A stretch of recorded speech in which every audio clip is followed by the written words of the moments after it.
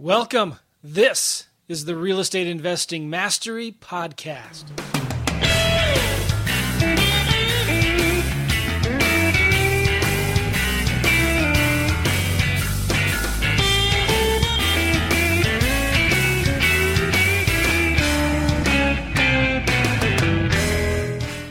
All right, welcome everybody. This is the Real Estate Investing Mastery Podcast. Hope you're doing well. We got a special treat. This is, I think you want to call it part 3, but it's the second time I've interviewed Bob Zachmeier. The first interview we did, it was over 2 hours long. It's crazy, but it was so good. We were talking about investing in real estate, creating small notes, not buying discounted notes, but creating small second notes and making big profits out of them. And we talked a lot about owner financing and how Bob is one of the most creative guys I know in the real estate investing business. And it was just a pleasure talking to him. So I asked him if he could come back and do a second interview talking about how he's doing lease options with notes, which is crazy. I've never heard anybody talk about this before. So we're going to be talking about that on this podcast. I wanted, first, guys, just a couple house cleaning things. If you like this podcast, I want to ask you to subscribe to it and leave a review. I know it's not called iTunes anymore. It's called what? Just Apple Podcast. I think Apple has now an app called Podcast. And so I would encourage you or ask you guys to leave a review if you like this show. I'd really appreciate it. In fact, Bob, one of the last reviews I got was a 5-star review from somebody complimenting the podcast with you. And I'm going to look it up here because I thought that was pretty cool. Hopefully it's not opening up. I'm going to pause this for 1 second here because I want to read this. It was so good. Hold on. Okay, so I found it, and it was a review 3-4 days ago from a guy named Kenneth702. Gave us 5 stars. He says, great show. Joe, the episode you did with Bob Zachmeier, great info, 20 stars. Excellent interview. I read his book. He has a wealth of knowledge, and he makes it sound simple to understand. Thanks for the interview. That's awesome. I love that. Pollyboy D left a 5-star review just a week ago saying, I came across Joe's podcast about 3 months ago and have consumed nearly all the episodes available here on iTunes. If you want to truly learn the strategy for real estate investing, I feel that this is the podcast to listen to. I've purchased one of his courses, but in his episodes, he tells you what you need to do. Well, I also tell you what to do. I tell you what you need to do in the courses too, but talk about providing exceptional value. Thanks for the kind words. Brevity Consultants also left a review about a week ago, 5 stars. Successful real estate investor, always sharing his methods and processes. It's great to learn from a guy who genuinely wants the best for everyone. Kevin A. Tried, I believe, 5-star. Joe's information is incredible. If you're interested in investing in real estate, you need to listen to this podcast. The guidance is gold. I appreciate you guys leaving the reviews. So if you can, please go to, it's not called iTunes anymore, but go check out the podcasting app from Apple. That is the most popular way for people to listen to podcasts. It's not the only way. It's becoming less popular, actually, because there's so many other options available. But that is the main place where you can go and leave a review and subscribe and tell us more about what you guys think of the show. Also, I wanted to tell you guys something pretty cool. We just released Volumes 1 and 2 of all of my previous episodes. Apple doesn't let you show more than, I think, 200 or 300 episodes on each podcast you do, right? So I took all of my old ones, the ones that I've done from 2011, and released them as Volume 1 and Volume 2. So wherever your podcasting app is, do a search for Real Estate Investing Mastery, and you will find Volumes 1 and 2. And then this current one will be just the regular one. So pretty soon I'll probably have to create a Volume 3 where you can listen to, the next 200 or so episodes. I think we're at episode 815 or 820 now. It's been an awesome wild ride. I have no interest in slowing down. I'm going to be doing this podcast for the longest time. My goal is to be the longest running real estate investing podcast. And so I've got a way to go. There's some guys that do a really good podcast, the Real Estate Radio or the Real Estate guys. What's that show called? They've been doing it for longer than anybody. Sean Terry's been doing it a little bit longer than I have, about 6 months longer than I have. So as soon as those guys retire, then I'll be the longest running, but I have no intent of slowing down. I love doing this. I love interacting with you guys and teaching you awesome stuff. So please leave a review on iTunes or whatever it's called now and subscribe.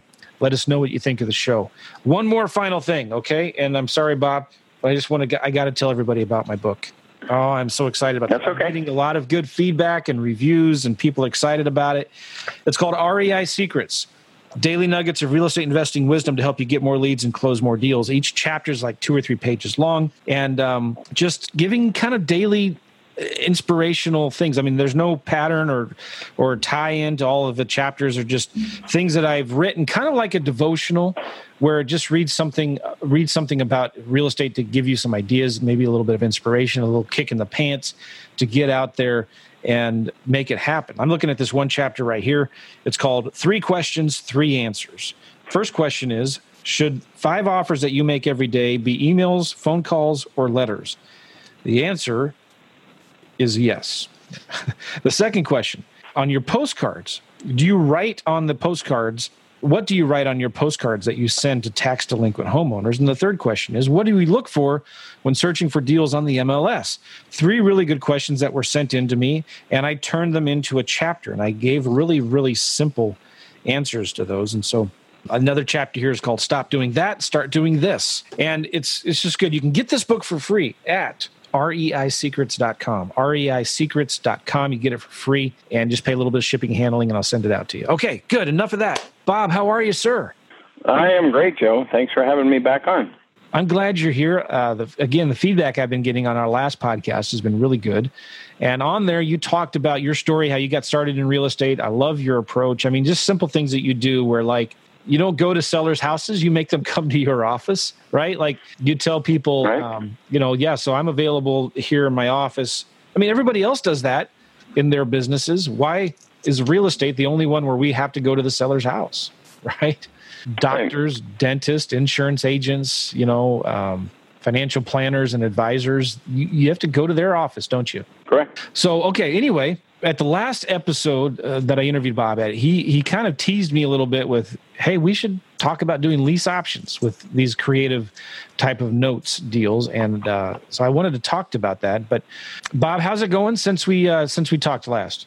Well, we are just cranking out deals. Even though we're coming up on Christmas, it has not slowed down. There are still people out there that want to buy, and the banks won't let them. And there's just a tremendous amount of opportunity. I've never seen a year. So, and I think in 2020 it's going to be even more difficult for buyers to find homes. Yeah. And it depends again on the market of where you live, of, how California, West Coast kind of markets. I think there is going to be a little bit of a downturn, but definitely not where I live. So let me ask you that, let's say the market does slow down a lot, right? Over the next 2-3 years, we start really seeing a slowdown, a drop in prices. I doubt we will see a huge recession, but it'll probably definitely can't go up like this forever. It's going to start going down again. The stock market will probably start going down. The housing market prices will probably start going down. I mean, I'm just guessing, right? So what strategy works best in a downward trending market?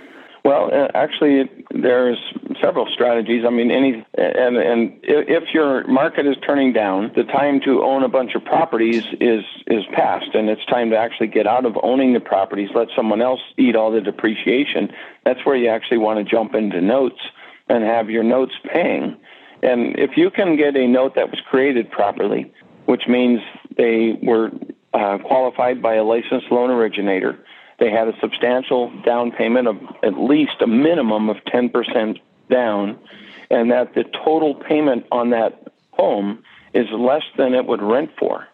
I mean, that note is the likelihood of it failing is very, very small, just because the opportunity to not pay me means I'm going to, if you decide not to pay me, you're going to move across the street and pay someone else more to rent than you're paying me to buy. Yeah. So, I mean, there's still going to be people that, get in car accidents or die, or, the other things that might cause someone not to be able to pay their note, but it's not going to be a decisionary process where they just choose not to pay because the alternative would be to pay someone else more. So I think, notes in a receding market, and then if a market does do a major correction and it drops down, then it's actually time to sell the notes at the bottom of the recession, jump back in, and ride the appreciation back up when the market comes back. So that's kind of the strategy. And actually, John Schaub has a newsletter, and I subscribe to his newsletter, and he's just been around 40 years. The guy's just down-home, wholesome, investor, and just some really good little nuggets of wisdom from him. That's really good. He's still active then, isn't he? Yes. I'm looking at his website right now. Those of you that don't know who John Schwab is, you need to get his book. What was its main book? Real Estate, Building Wealth, One House at a Time. I think that's him, isn't it? Yes, and it's Schaub with no W. This is such a good book. I mean, he wrote it probably 20 years ago, and he's updated it since. This newest update I have is from 2016, and Building Wealth, One House at a Time. And I love how he's not one of your traditional real estate investors. He teaches a lot of creative real estate, was what I'm trying to say, which I think is really cool. And he talks about creative real estate a lot in his books. And I'd love to get him on the show. Do you know John, by the way? I do. I mean, I see him most years. He doesn't speak a lot. I speak all over the country at different conferences. And the only one that I know of that John speaks at is the Paper Source in Las Vegas in April. Yeah. And this past year, he didn't. He had a conflict, but he normally is at that one. And then he does a event at least once or twice a year with Pete Fortunato, and that is also something that would be very good to take in if you get a chance. Just go to his website and you can find where he's speaking. Yeah. But John's one of those guys. Like I say, he's been around the block through how many different cycles, and you can just learn a lot. And I try to pick up information. I'm a lifelong learner. I can learn from everyone, and that's what I really like is people that are willing to share their success with others. And John does it very, very inexpensively. He doesn't have some, expensive coaching course or anything. He's just very grassroots. You can buy a bunch of his CDs for a song. I mean, a few $100s, and it's really a good education. Yeah, good. He's doing an event early February, it looks like here. But anyway, we brought him up because we're talking about the market and what's going on with the direction of the market. And I think it's super important that people understand how to do creative deals, especially as the market starts shifting. And some people might ask, Bob, well, if the market starts shifting, you're going to see an increase in defaults, aren't you? I mean, that's what happened last time when the market started going down, started seeing a lot more foreclosures. Isn't that like the worst time to have a bunch of notes and do kind of those creative owner financing deals? What would you say to that? Well, this is why I want to be creating my own notes and having a hand in how they're done. If you get someone that has a significant hand in the down payment, and they have a lot of skin in the game, and also you make their payment cheaper than rent, then the chance of that note failing is going to be a lot less. The notes that failed, if you look back at the recession, of the 6 million notes that failed and the properties were foreclosed on, the first thing there's pointing out that there are 130 million households in the United States. So to have 6 of them fail during the worst 7 years of the Great Recession is less than 5%. And when you take out the number of investors that had dozens of properties and just made decisionary foreclosure options, they chose to be foreclosed on. And not very many homeowners at all, less than 3 million homeowners lost their home. That's like barely 1% of all the people in the United States, and 3% of all the households in the United States failed during the absolute worst downturn in 75 years. So, I mean, that's a pretty good testament to notes. And when you factor in the down payment and the notes that failed, of the subprime loans that were done in 2006, almost 50% of those loans failed, because they were letting people that never should have gotten loans get them. And, every American deserves a home kind of mentality that came out and obviously was proven wrong. But that now those corrections have been made, and that irresponsible lending and coaxing borrowers into borrowing more than they should have borrowed is pretty hard to find. I don't think any of us, no matter how old you were during the Great Recession, I don't think anyone is going to ever see that again in their lifetime, a recession that bad. Mm-hmm. One of the good things about what we're talking about too is we're targeting the bread and butter middle income, median priced homes, right? And correct. If anything, you're more protected because you're not going after the nice, big, high-end luxury homes, right? And you're not going after the cheap, rundown, beat-up homes where you're going to have to worry about a lot of defaults no matter what market you're in. But like these are bread and butter homes that people need. People always will need a house to live in. And when you're providing a payment that's less than what they could do with rent, it's really good. It's brilliant. Okay, so Bob, let's talk about lease options. How do you make, my first thing that came up in my mind was like, how do you do lease option with owner financing? It doesn't make sense.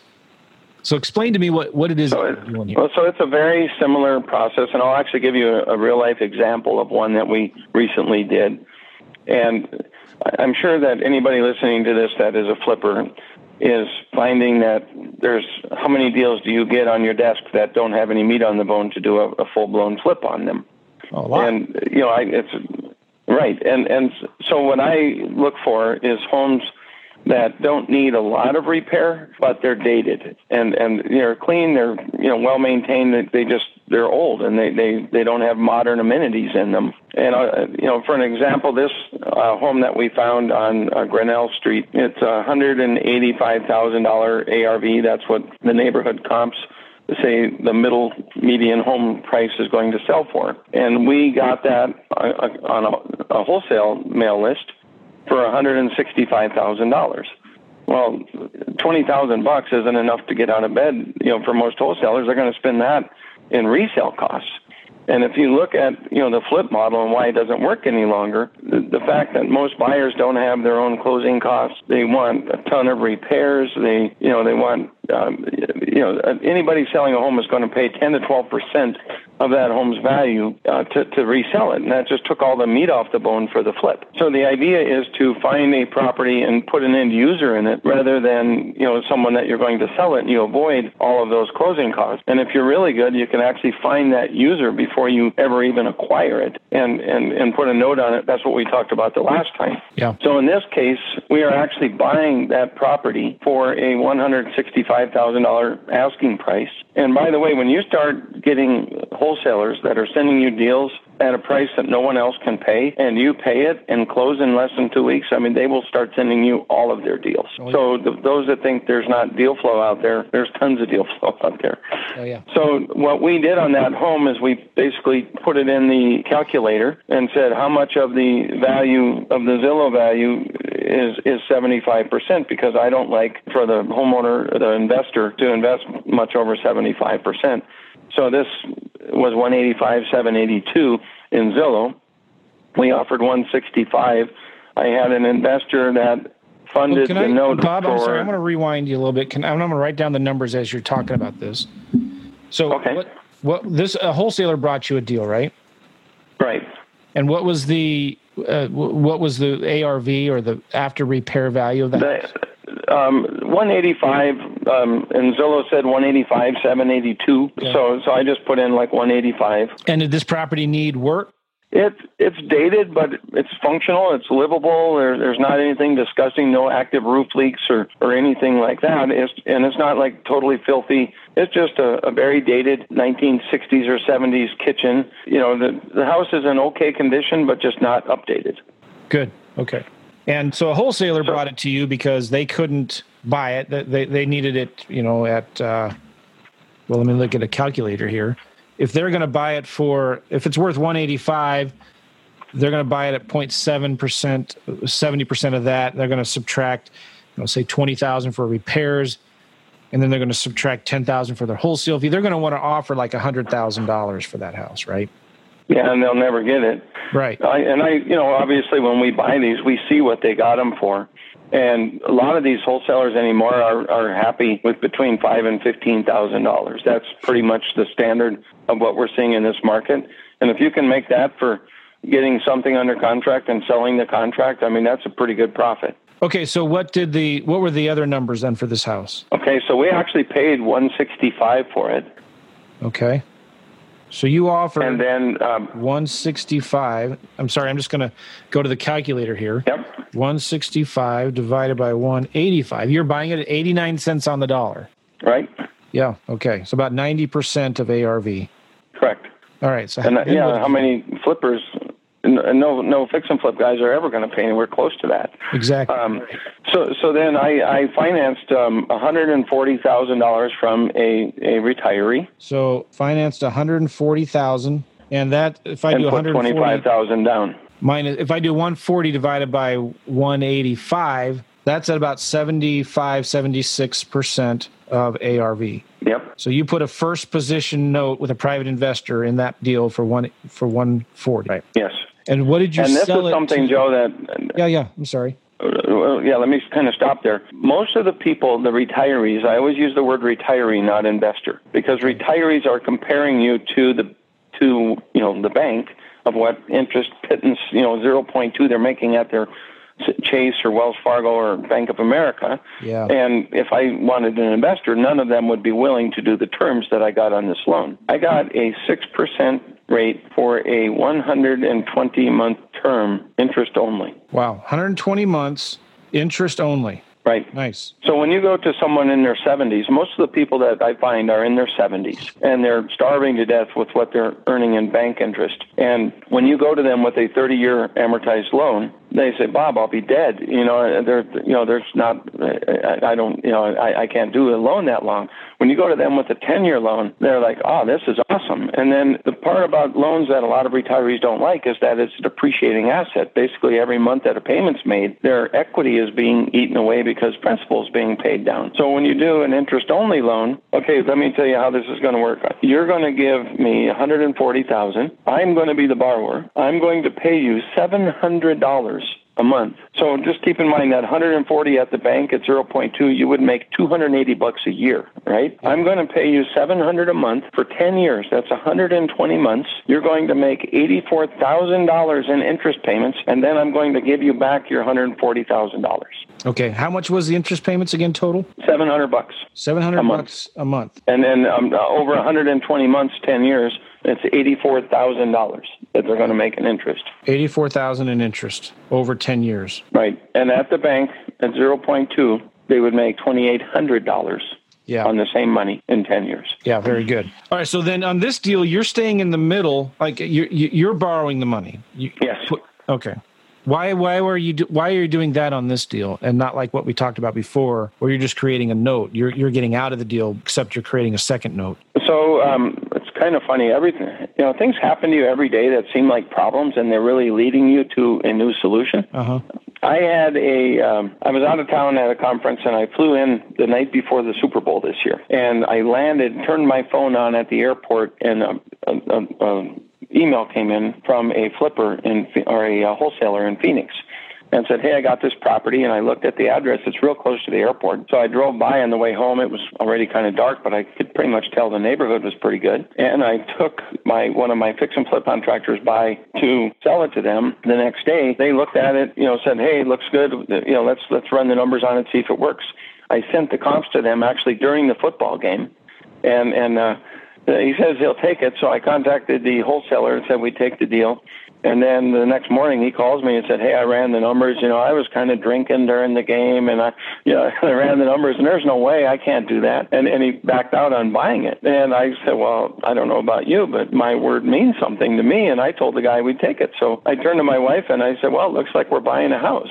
And, I had no intention of buying a house. And then we ended up selling it in this manner. And I have a local guy that does lease options. He's been doing them for a long time. He's got probably 50 of them. And I didn't really want to deal with the tenants or anything myself. So I just went and formed a partnership, basically. And I find the money, and he puts the people in and manages the lease option occupants. And we just split everything 50-50. Nice. So that's kind of how this evolved. So now we have very, very inexpensive money, $700 a month debt service. Yeah. On that particular property, the taxes are $120 a month. The insurance is $40 a month, and the servicing at Stewart Title is $20 a month. That's escrowed and everything. Anytime I get private money, I always have it professionally serviced. Sure. Yeah. So we got $40 for insurance, $120 in tax. That's $160. Another $20 for servicing is $180. Okay. And $700 in debt service. So our total in this thing is $880 a month. Our lease option fee on that property is $1,395. All right, so you're renting on a lease option for $1,395 a month. All right, so you paid $165,000 for you bought this house for $165,000. You borrowed $140,000, so that leaves $25,000 you had to come up with. Correct. Did you come up with that yourself? I did. Okay, so you put $25,000 into it. All right, I'm just trying to look at your ROI numbers here. Like, what kind of return are you getting on this deal? I'm going to shock you. All right, let's do it. So then what? So you put $25,000 of your own money into it, and $1,200 in closing costs also. Okay, $1,200. And this one we did absolutely no repairs, and we actually had it leased in the same day that we acquired it. All right, cool. By the way, the market rent on that, if you go to Rentometer or Zillow, I mean, it's like $1,250, and so our lease option price is $1,395. So you got a little bit higher, right? So our total invested out of pocket is $26,200. Okay, total invested, and we're getting $1,395. Yep. And with the $120 property tax, $40 insurance, $20 in servicing.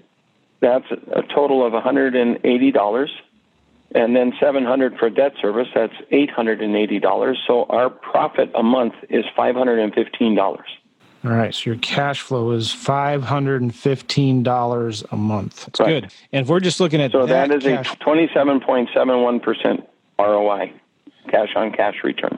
Yeah, and to get that, you just take $515 cash flow a month times 12. That's $6,180 a month. A year. $6,180 in cash flow a year, divided by the $26,200 that you had invested. Well, it's $26,200, but don't forget we got $3,900 option fee, so that comes off of the $26,200. All right, $26,200 minus. So we're dividing by $22,300. Right. Okay. So $515 times 12, that's $6,180 a year in cash flow, divided by the $22,300. So that's a 28% cash on cash return your first year. Correct. Nice. Okay. So you put a tenant buyer in how much did you collect from the tenant buyer again? $3,900. $3,900. And what was the option price that you advertised it for? $229,000. $229,000. And the as-is value right now is $185. So what was the term? So it's 10 years. 10 years. Oh, you're doing a 10-year lease option. Yeah. Okay. Well, that makes sense. And we have 10-year financing. We have 10-year financing to match it. Exactly. Okay. So Joe, if the average appreciation in the United States since World War II is 3.25% per year. So that is a number, and I can show you right now in Tucson, Arizona, where I live. Since 1980, we are just on top of that, 3.25. We are dead right where it should be. We had this big run-up and a big, huge meltdown, but we are exactly where we should be using that price. So if I apply a 3.25% appreciation rate on the value today of 185, 782, year one goes to 191, year two, 198, year three, 204. I have a little calculator I built. It takes it out 10 years. So the 229 purchase price falls between year 6 and year 7. Year 6 is 225. Year 7 is 232. So they are buying it at less than year 7 price. But also, if they buy it, we are giving them a credit of $100 for every month that they paid the rent on time. Yeah. They have the opportunity, 120 months, to get $12,000 back. And then we also credit them the $3,900 option fee if they execute. So when you take off $12,000 in on-time discount and $3,900 in option fee, that's $15,900 that comes off of the $229. So their actual exercise price is $213,100, which puts them between year 4 and year 5. Value. So, we're giving these people the opportunity. How would you like right now to be able to go back and buy homes at prices they were 6 years ago? Oh, yeah. That's a good way to look at it. I like that a lot. For a total cost of $3,900. You control this property for 10 years for $3,900. If it goes up, you exercise. If it doesn't, you walk away. Okay, so talk about you're doing it as 10 years because you need to ride that appreciation. You want to get as much cash flow. Your big play in this is the cash flow, isn't it? Correct. That's exactly what I'm looking for. And I mean, we're finding these almost a deal a week. Yeah. So, I mean, when you think about that, you're making $500 a deal, and you in a month you find 4 of them. You just increased your monthly cash flow by $2,000. And then the deal that I have with my deal partner is that the money gets all of the arbitrage until the money is repaid. Then we split 50-50. Oh, that's interesting. You're getting all the cash flow until you get your cash back. Correct. Then it's 50-50. Interesting. I'm writing that down. So this 50-50. Works out to like 43 months. It takes me to get, at $515 a month, it takes me 43.3 months to get my money back. And after that, then we're 50-50. Okay, so this guy who's doing this for you, what's in it for him the first 3-4 years? He doesn't need the cash flow. He's got enough to actually pay all of his bills. And what he's looking at is half. So keep in mind that we acquired this home at $165, and during the first 43 months, we knocked out a $25,000 down payment. So our loan is $140. It's an interest-only loan, so it stays at $140. But our strike price at the end is $229. Yeah. So basically, we have $89,000, and he gets half of that. So he's building for the future. I mean, every one of these houses, I mean, every one we touch in the next 10 years is going to create over $50,000 each for us. We're going to make $100,000 on every house that we touch. Nice. So you're also, because you're doing it 10 years, you're able to get that much higher of a price. Normally, when I do lease options, I set the option price about what it's going to be in a couple years because I'm hoping to sell it in 2 to 4 or 5 years max. Sure. But you're taking a longer. Well, this is a little different play. I'm looking for the cash flow. And so what's interesting is these people after discount are going to be buying it. The strike price will be $213. If the 3.25% plays out for 10 years, the value of that home would be $255,802. So they're actually acquiring. They're highly incentivized to actually purchase the property because they're going to have $42,700 worth of equity if they exercise the option. And what will your spread be if they exercise the option? We are selling at $229, and our interest-only loan is at $140. So we have a $89,000 spread. Right, but you're crediting back their original option deposit and the rent credits. Correct. Yeah, so we're giving them back a credit of $15,900. So our payment arbitrage is $61,800. That's the $515 times 120 payments. Yeah. And the price difference after the discounts is $62,800. Yeah. So we got $61,800 in arbitrage that we collected every month for 120 months. We have $62,800 in price difference. That's a total of $116,500. $116,500 profit on this one property, and that will split 50-50. Nice. Those are good numbers. Real good numbers. Yeah, I mean, I just, like I say, I fell into this by accident, and I just kind of worked my way out of this property I had to buy that I didn't really want to buy, but I told the wholesaler that I would. And again, when you do that and honor your word, and I called the guy and said, hey, my guy's falling out. I'm going to try to find somebody else, but if I can't, I'm going to do it myself. I mean, what kind of credibility does that give you with this wholesaler? I think they'll give you more deals. A lot more deals. So, okay, why would you want to do a lease option on this deal instead of creating a second note strategy like you did before? It's just a little different play. It's got elements of a rental in it. Everybody thinks that rents are going to increase, and there actually is a 5% increase built into the lease that these people would pay, which I didn't even put into my numbers. So it's sort of diversification. I mean, I have notes and I have this, and the note income we have coming in actually, we just reinvest it all the time. So you end up getting too many, it's funny how notes sneak up on you. You just, all the payments come in, and then all of a sudden you look at your bank account, it's like, oh my God, I got to deploy some cash. So got to get some more deals. Yeah, it's a good problem to have. But I mean, to profit $116,500 on a $165,000 purchase, compare that to a rental property. And then the idea with these leases is this is your home. You can paint any room, whatever you want, if you want to, and we have a guy right now that's doing one of these deals, and he built a garage onto the property. Do you think he's going to exercise? If he doesn't, we got pretty good collateral improvement there. Oh, yeah. But it's just a different play. And the whole thing to me, Joe, is I just absolutely, I've been a landlord since 1982, and I just really don't want to deal with tenants anymore. But to find somebody younger than I am that, he sees the long-term play in this, and it's like, oh my gosh, if I can, do a house a week and end up making, $50,000 profit in the next 10 years, I mean, what if we just did 20 years or 20 deals this year, which isn't even one every 2 weeks? That's $1 million that you created a future value. How many people can say that in their life, that this year I created $1 million 10 years from now? Wow. So the key for you, though, is you're not involved with the day-to-day management. You've partnered with somebody on a deal-by-deal basis, and they're going to be responsible for managing the property, because there is more management involved in a lease option deal compared to an owner financing deal, isn't there? Yes. But still, because it's a lease option, there's still a lot less management than a regular rental. Correct. Nice. So, and just so I'm clear, too, you're getting 100% of the cash flow until you're made whole with the money you put into the deal, right? Correct.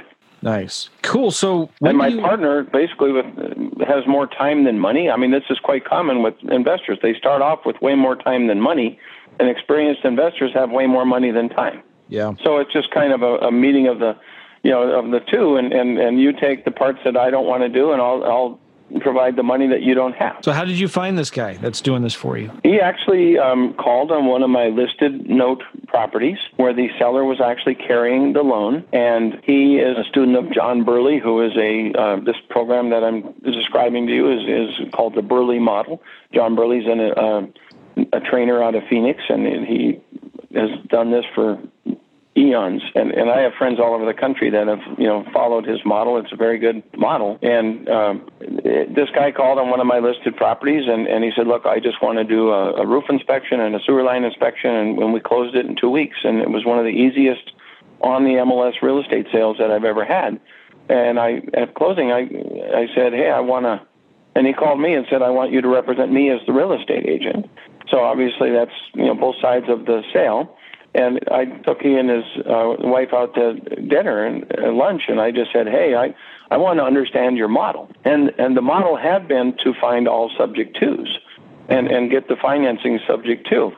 And I just asked, hey, what percentage of all the homes sold in the United States would you say are subject to, where the seller of the home is letting you just acquire their financing? And he said, well, probably less than 1%. And I said, I agree. So what if we could take this model and just blow it through the stratosphere instead of only focusing on the less than 1% that can afford to let you take on their mortgage? What if we could do it on any home that we find and the numbers work? And that was where this partnership came from. It's like, oh my gosh, that would be awesome. And, when I can provide a retiree with $84,000 instead of $2,800, I got a line out the door of people that want that, right? When, you think, how many retired people do you think could use an extra $700 a month? Oh, yeah. And then, for the properties that don't have enough meat on the bone to go for a full-blown flip, I mean, that's all of them. I mean, there's very few out there that most flippers are sitting on the sidelines right now. They're unemployed because there's just nothing out there that makes any sense for them. So this is a model that we can use to pick up all the properties that everybody else is turning away.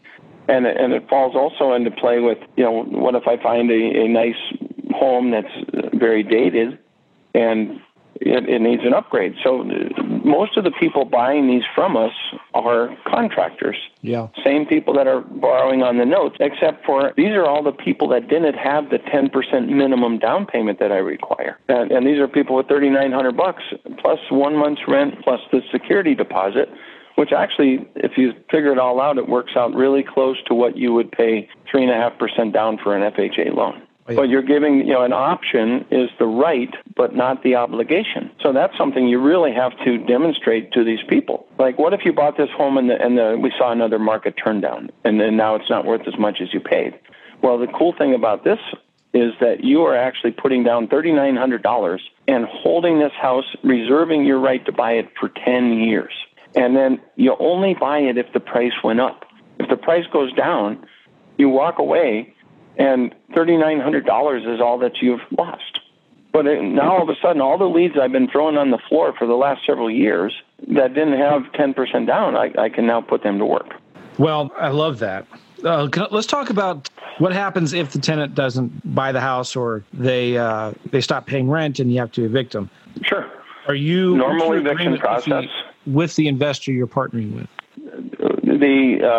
Basically neither of us make any money until it's cash flowing again. But again, my money, he does the eviction. Basically, the $3,900 is first when I met with him, I was like, why don't we kick that up a little higher? I think we could squeeze him for at least $5,000. And the answer was, well, that $3,900 has been tested in court. And it's anything, you get much higher than that. You could have a judge that basically says they paid too much money down and this is, they have an ownership stake in this home, even though it's not deeded in their name because of a lease purchase. And so that appealed to me. It's like, okay, they understand it's a non-refundable option fee, and at any time they can choose to leave, and it's a month-by-month lease with a 10-year option. So basically, the tenant moves out, and we've had that happen, and not that often, less than 10%, I would say, in this short period of time. I've been working on these pretty much most of this year, but he finds someone else to take the property, but get another $3,900 down and start it over again. Nice.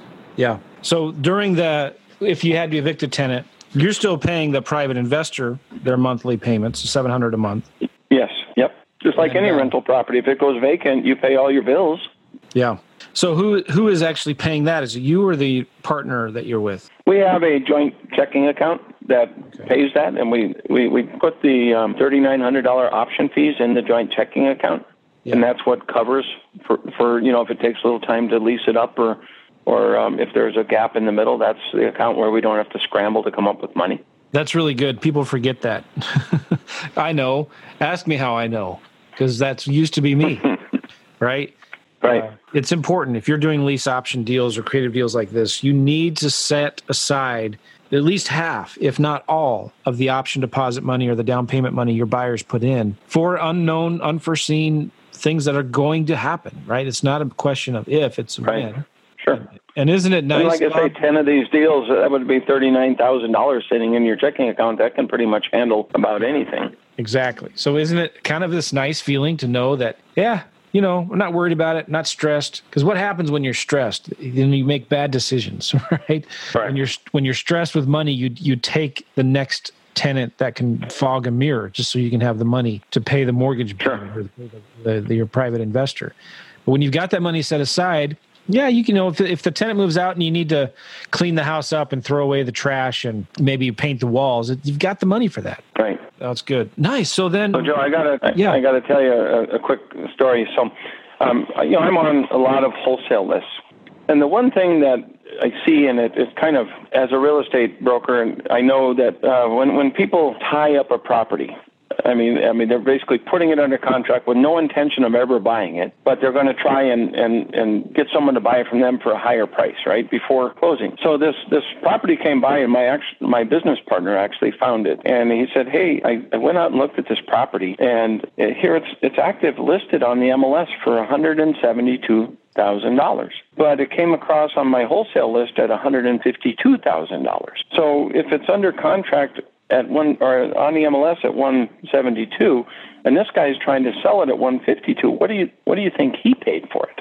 Yeah. So we just kind of made the assumption that he, probably 140, maybe even less. But we ran the numbers on that property. It was had been on the market a long time because it couldn't go traditional financing. They had done a 90% remodel, but there's one room that was taped and bedded and wasn't finished, and it had wires hanging out of the ceiling. And it just, that one room was keeping the house from going with conventional financing. And apparently someone passed or had to go to a home or something. These people had lived in this home for 22 years. By the time we found it on the wholesale list and went and looked it up, it had gone off of active contingent back active. Guess on how long after it went under contract? 10 days. Wow. So someone canceled in the inspection period because they were unable to find someone to buy it, right? Now it's listed active on the MLS. So we went in, wrote a 140 offer, and they accepted. And we bought that property for 140. And that particular one, because of buying it $80,000 below market value. That one we got leased up at $1,695 a month. It's a 5-bedroom, 2,800 square foot house. And that one will actually make twice as much as we make on a normal deal. It's over $750 a month positive cash flow. Nice. Okay, so but this deal we were first talking about, you need to come up with the $25,000. I think how much did you come up out of pocket with? $25,000. 20, yeah, and then $1,200 in closing, so $26,200 out of pocket money. Yeah. So if you don't have that kind of money to put into a deal, then that's when the strategies we talked about on the last episode might be a better fit for you. But what would you say to somebody getting started in the business who maybe doesn't have $25,000 to buy a deal? By the way, think about this. You're getting $500 a month cash flow, $515 a month cash flow for only putting $25,000 down into a deal. What other business model can you do that with, right? That's 28% cash on your money. So what do you tell people who maybe don't have that $25,000 to put down into a deal like that? Be the other partner. I mean, in this case, I'm the cash partner, but look at the other guy. He has $0 invested. Mm-hmm. And then maybe work out, hey, I need some of that cash flow. Maybe that's something you negotiate, that you do a 75-25 split on the money until you've received yours. Or actually, you find an investor partner that if you're like doing a sub-2 deal, a subject to, you're acquiring their loan, your investor partner would pay the difference between the acquisition price and the amount left on the loan, pay all the closing costs, and then some of the guys doing this program charge what they call a deal fee. And for doing the lease up and managing this property for 10 years, they'll charge $10,000 up front. And then they have a deal partner that they split 50-50, the equity on the future sale price and 50% of the monthly payments. And those people, maybe pay $20,000 out of pocket, but now they're earning, half of the $515 monthly fee. So they're like $207 a month on a $20,000 investment. To them, that's golden. I mean, that's over 12% yield. But the future yield is the big money is selling it, down the line at a very conservative appreciation rate. And what if it doesn't appreciate? I mean, what if you lost? Let's say you go 10 years and it didn't appreciate at all, or it even lost some money. I mean, and that's what I like about this is the exit strategies. During this 10 years, you will have collected $61,800. And you only owe the retiree $140, which is 75 LTV. So what if it falls by, the market falls by 25%? And actually it would have to fall further than that because we're at 185 and there was no appreciation at the end of 10 years or anywhere in the middle. It fell by 25%. Our loan was 140. We're still flat and we just collected the payments every month that it was occupied, and then we turn around and sell it. And don't make the big markup at the end, but we made the $515 monthly every month that we had it. Well, that's good. All right, so what advice would you give to somebody who wants to find that guy to partner with on a lease option deal? I've got the money, but I don't want to manage it. How do you find that guy? Well, money comes with trust. So you don't advertise for money. First of all, it's a securities violation unless you have a license to sell securities or you're a licensed lender. But money comes with trust. You find someone who you believe has money. For real estate agents, that's easy. I mean, people have, if they've ever listed their home to sell with you, these clients that you have trusted you once. It's very easy to reestablish that trust. And I would say, especially for real estate agents, if you know of someone that recently sold a property, I always ask my clients, hey, when you get your money, when I sell your house, what are you going to do with the money? And they walk away, people that are downsizing, they sell a big house that they had paid off and they just got a check for $200,000, $400,000. I just add them to my mailing list, and they didn't ever say one thing about whether or not they wanted to invest. And I just send an email. It's like, hey, if you know of anybody that would like $700 a month, let me know. So I don't specifically ask them. I just, if you know of someone, and they're like, well, hey, what am I, chopped liver? I mean, how do I get that money? Nice. And so that's the. And then, if you have a mom or a grandma or grandpa, that's sitting there making nothing at the bank, the best way to bring up this topic, and you never want to try to sell money. Money doesn't go to people that are trying to acquire it. Yeah. Money chases you. You got to keep that in mind. Money chases you. Yeah. So what you have to do is present someone with the opportunity. And the best way to open that conversation that I've found is to just ask people, what is the, you're a pretty smart guy, Joe. What is the best investment that you have right now? And then just shut your mouth. And, you just wait. And people start almost every time they're going to start complaining about the bank. And then you just say, oh, well, never mind. My guys are, the investors that invest with me are getting 6 and 7% interest, and then you just walk away. And it's kind of funny. Most of the time they're going to call you like, wait a minute, what, 6 or 7? What are you investing in? But sometimes you just plant that little seed, and I've had it take over 2 years to come up. And people call and say, hey, I've been thinking about that, and I'm ready. I want to invest now. Are you still doing that? Can I do that? And then the best, everybody eats every day, right? Yeah. So basically, I like to use a grocery analogy. And, just when you talk to people about money, what's the best investment? Never mind, I'm getting, 6 or 7%. And just remember, if you're making 0.2 at the bank, if they paid you 1%, that would be 5 times more than what. But if this loan pays 6%, that would be 30 times more than what you're getting at the bank. So the next time you go to the grocery store and you're unloading all the bags of groceries out of the car, just remember that for every one sack of groceries that you have, you could have had 30, and you walk away. Yeah, simple. You're not chasing money. You're letting money chase you. Correct. I love that. My original question was more along, how do you find the guy managing the lease option deals for you? So, but you answered even a better question, is how do you find the private money guy? And this is something. Okay, so the lease option guys, just look at the ads in the on Facebook Marketplace and on Craigslist, and for rent to own kind of guys that are advertising, those are the guys doing lease option. And then approach them with the same thing that I did. What if instead of only getting the subject to deals, you could get all the deals? Mm-hmm. That's good. And you find those guys on their advertising lease option properties on Craigslist, Zillow, and Facebook Marketplace. Yep. Yeah, Zillow too. That's absolutely right. Do you have any more recommendations or resources? Do you have any books yourself on? We talked about your book. Who Needs the Bank is my latest book. Who Needs the Bank? That's a book that you give to. A lot of your students give that to potential private investors. Correct. Yeah, I've got students that are buying them by the case and handing them out to everybody they know. That's the most relevant, to the seller finance model, or even to this model, just to, show the investors how private lending compares to the stock market, how it compares to being a landlord, how it compares to keeping your money in the bank. Those are the 3 most common places that most Americans invest their money. But I do have, that was my 6th book. I've written 5 others. Probably the most relevant, for a brand new investor, I made a lot of mistakes when I first started. I bought my first rental property when I was 20 years old. And since then, I'm really proud of myself. I took action, but I just did all the work in the wrong way. So my very first book was called Upside Up Real Estate Investing instead of Upside Down Real Estate Investing, like I'd done for the first 10 years of my investing career.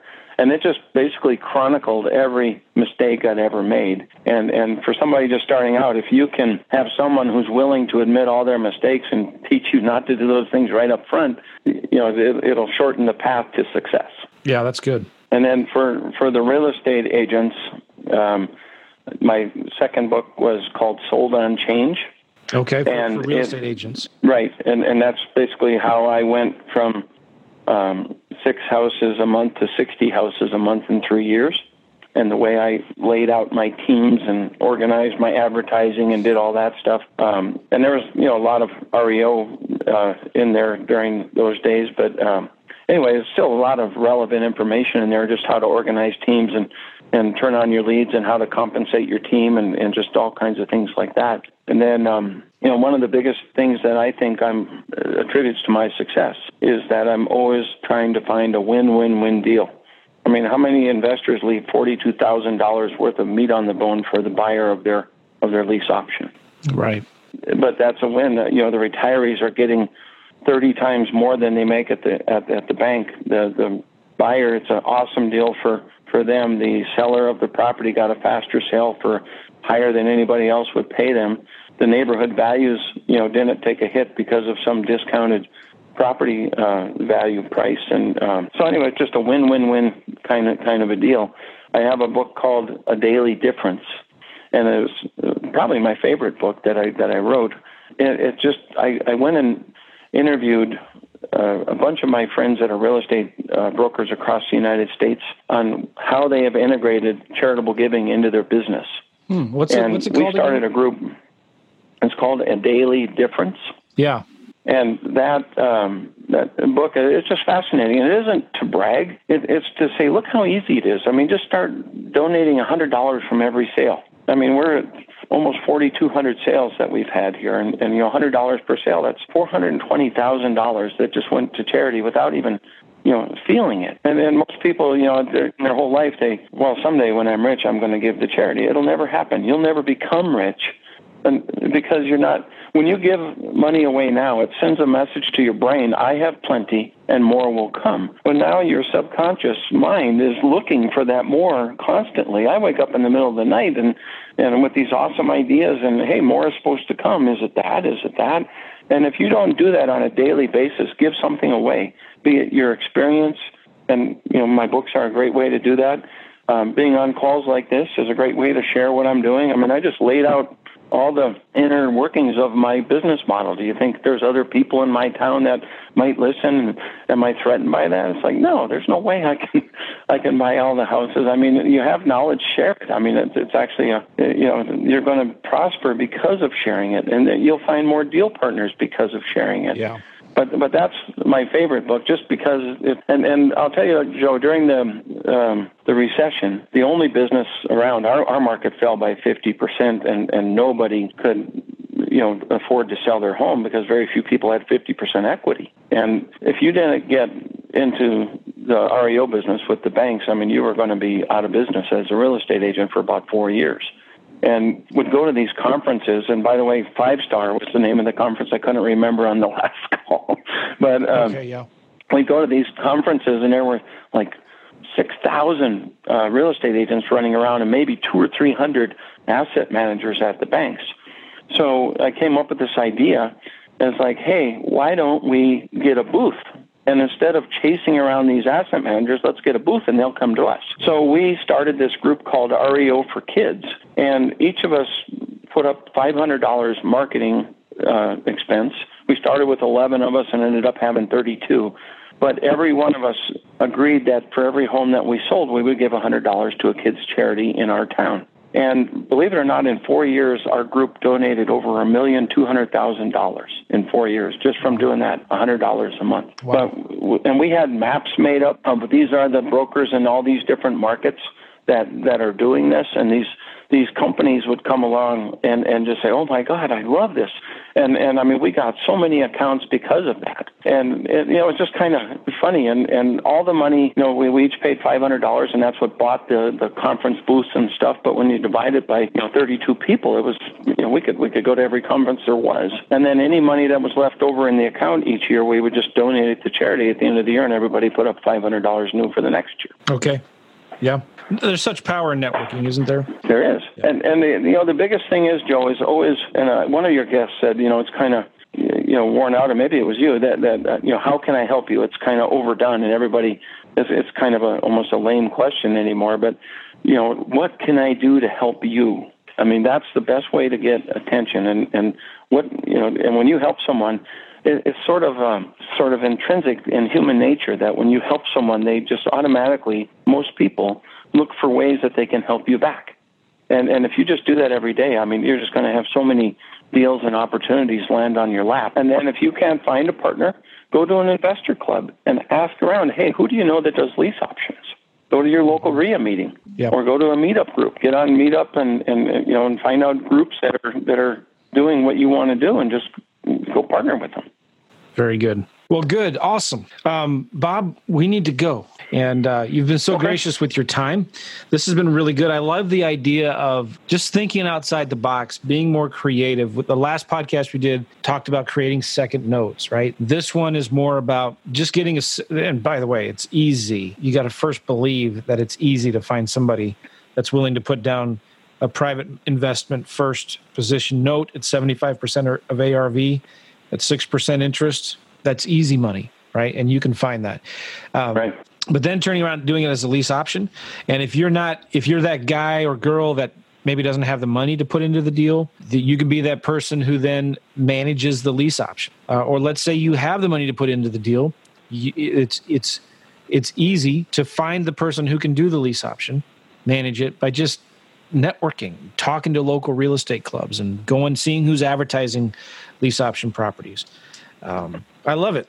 Right. And so, Bob, again, best way to reach you, we talked about some of your books on Amazon, but you've also got a website where you have a lot of amazing education and some really good calculators.